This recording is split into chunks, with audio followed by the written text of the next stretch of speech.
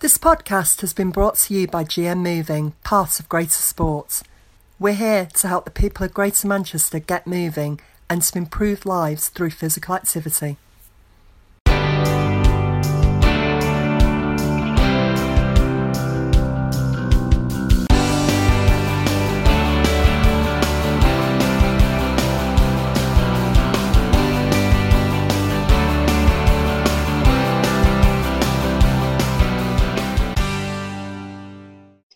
Hi, so I'm Eve Holt. I'm the Student Director at GM Moving. So this is about us sharing ways of moving, learning, leading and staying connected during the COVID crisis.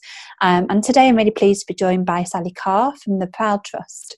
So when I joined GM Moving just 8 weeks ago, my core mission at the time was to look at how we help close the gap in health inequalities in Greater Manchester. And I saw supporting more people to get moving, to get active, to redesign moving back into the everyday lives of people here as one key way in which we can do that. And that means very much addressing the very real structural inequities that exist within our society, which mean that it's a lot harder for some people to stay active and to keep fit and well than it is for others.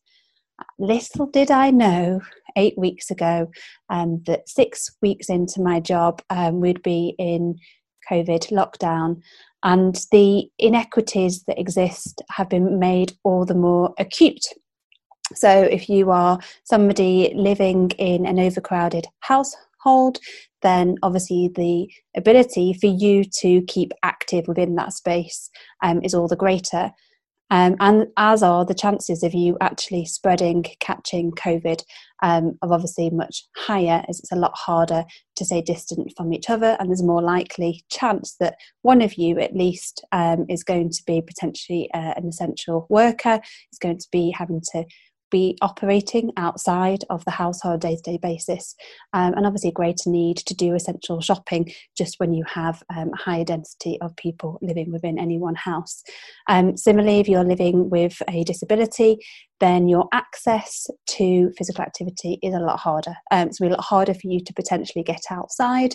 You might be reliant on a carer and a personal assistant, and the care that you've usually received prior to COVID may longer be available to you, or the people that you've generally relied upon and had relationships with who know what matters to you, know how best to support you, may of course themselves be ill or needing to self-isolate. So there's a whole load of reasons why the inequities and inequalities that we see within Greater Manchester, these social determinants of health, are brought into even sharper light during the COVID crisis. So given that, I can make a whole load of assumptions about what I think may be some of the challenges that particular communities of interest across Greater Manchester may be experiencing right now. But it's much better when you speak to people who are on the front line and who are actually working with people. So today I'm absolutely delighted that Sally's going to be able to share with us some of the work that she's doing with young people in the LGBT community, and to shed some light on what might be some of the challenges they're currently facing and some of the ways that she's helping them to overcome that, and hopefully give us some tips for what we can do, whether that's as a resident, a citizen, an organisation, and across the system, to ensure that the gift of moving, of getting out of the house where that is possible, for your daily dose of exercise, for keeping active in your house, is not a gift that's only for some. So I'm going to be handing over to Sally. Thank you for joining us. Can you share a little bit about yourself and your role at the Proud Trust?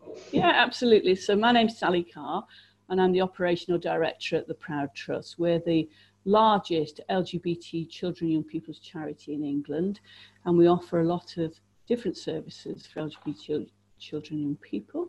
Youth groups and one-to-one work, projects, volunteering and work experience, all sorts of different aspects.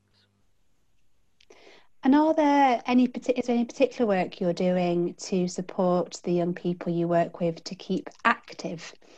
Yeah, absolutely. Sport is at the heart of what we do in physical activity, because we know that for a lot of LGBT plus children and young people, they're often put off sport and activity at an early age.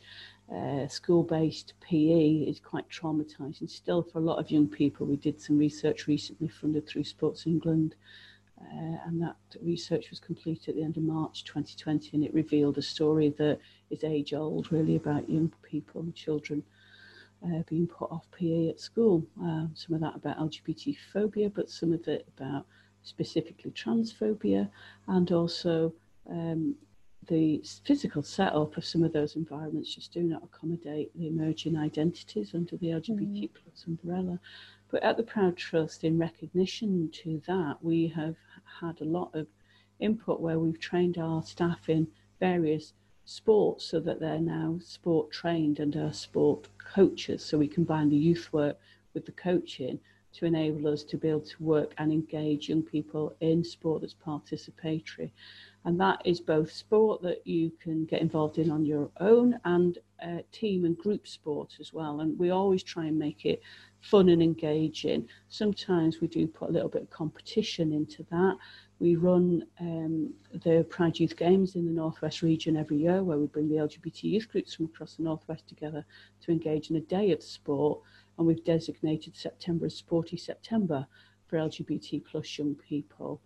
And in this current climate that we're in, where we're delivering digital youth work, we've written a digital LGBT youth work pack that has a whole section on sport and physical activity and keeping moving, a range of different activities that our youth workers have been doing young people on their digital youth spaces that we've got set up. And some of that is as simple as breathing and stretching, and inversion, just simply hanging upside down on your sofa, is actually quite good for you. As well as things like voguing and very simple, short inputs of yoga and Pilates, a little bit of juggling, things like that, and a lot of singing, because that's good for your breathing, it's good for your lungs. So we're doing things like that. Sounds great. So how can anybody listening in or watching get hold of that pack and that information that you pulled together? Oh, that's easy. People can just get in touch with us. Our information address is just simply info@theproudtrust.org. And if anybody out there works with young people and having listened to you then is keen to make sure that they can do more in the work that they're doing to ensure it's inclusive of young people who are LGBT, is there any particular tips that you would give them, other than, you know, coming to yourselves really, possibly some training and advice and resources? What would be some of the first things you think they should be considering? Okay, we'd like obviously people to get in touch with us. We want to be as helpful as we can where we can.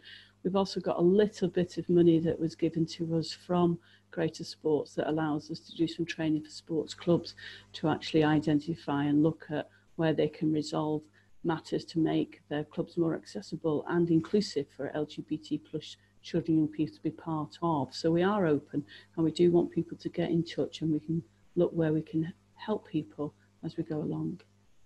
So in this kind of strange new world we're in at the minute in COVID, and as you said, you've now moved all your provision and offer online, we're really thinking about, you know, applying an inequalities lens really to how people stay active at the minute. There's been a lot of, I guess, noise really around stay in, work out, and, you know, what you can do. And you know, some people obviously currently feel comfortable to walk out and enjoy their daily dose of exercise by going around their local park, or, you know, going out for a jog or on their bike. But it feels like that is a gift for some at the moment, not necessarily something that feels as accessible and open to everybody. So are there any particular challenges and barriers that you think are faced by the young people you work with? Yeah, absolutely. You know, whilst young people are in a variety of different home settings, then there are challenges emerging there. For some young people, being at home is quite pleasant, and for some of us it is absolutely not a pleasant experience. And you're right that for some people the idea of being out in public spaces is much dreaded because of previous experiences of being out in those spaces and not being also being physically out, but being out as an LGBT plus person as well. So those challenges still exist for people. And what we would say is that people shouldn't necessarily feel that they can't be in those spaces, but they need to know how to report on any LGBT phobia or hate that they're experiencing whilst out in those spaces, and to alert the police to those experiences as well. We've done a lot of work, particularly with British Transport Police, about young people reporting to them LGBT hate. So we would encourage young people to feel, if they can leave the house, to be out and at least to be doing a walk of a minimum of around 5,000 steps a day. And if they can't be out, then to use the spaces around the house, and if they have got balconies or garden spaces, to be out in there stretching and breathing, as I say, are kind of essential at these times. Absolutely. And I think about my own, I've got 3 teenagers of my own who are definitely moving a lot less at the minute than when they at least, walked to and from school or to their mates' houses and did their normal stuff that was sort of designed in without them thinking about it, really. And I don't think, I feel like I have to push them out of the house at the minute, and they, just for them, there's a certain sense of the vulnerability, really, of not being in their pack of mates. And they don't necessarily want to walk out with me as much as I might want them to. So I can imagine that would be particularly acute, really, if you're someone who, is fearful of hate crime, whether that's due to your sexuality or any other reason, where you may feel, just all the more nervous about being out there and not being able to hang out in your, your tribe or your pack in a way that you might do normally. So certainly something for us all to be kind of mindful, I think, when we're thinking about what we're encouraging or assuming that people can do, and what might not be possible. So yes, definitely breathing, using what spaces we do have. So in all of this, how do you like to keep moving, Sally? I've by the end of this experience, Eve, I think I'm going to be totally hench, because I'm doing yoga every morning. I'm running 3 times a week. I'm having a long evening walk, and next week I'm going to start some body balance. So it is. I've taken on more physical activity. Fabulous. Yeah.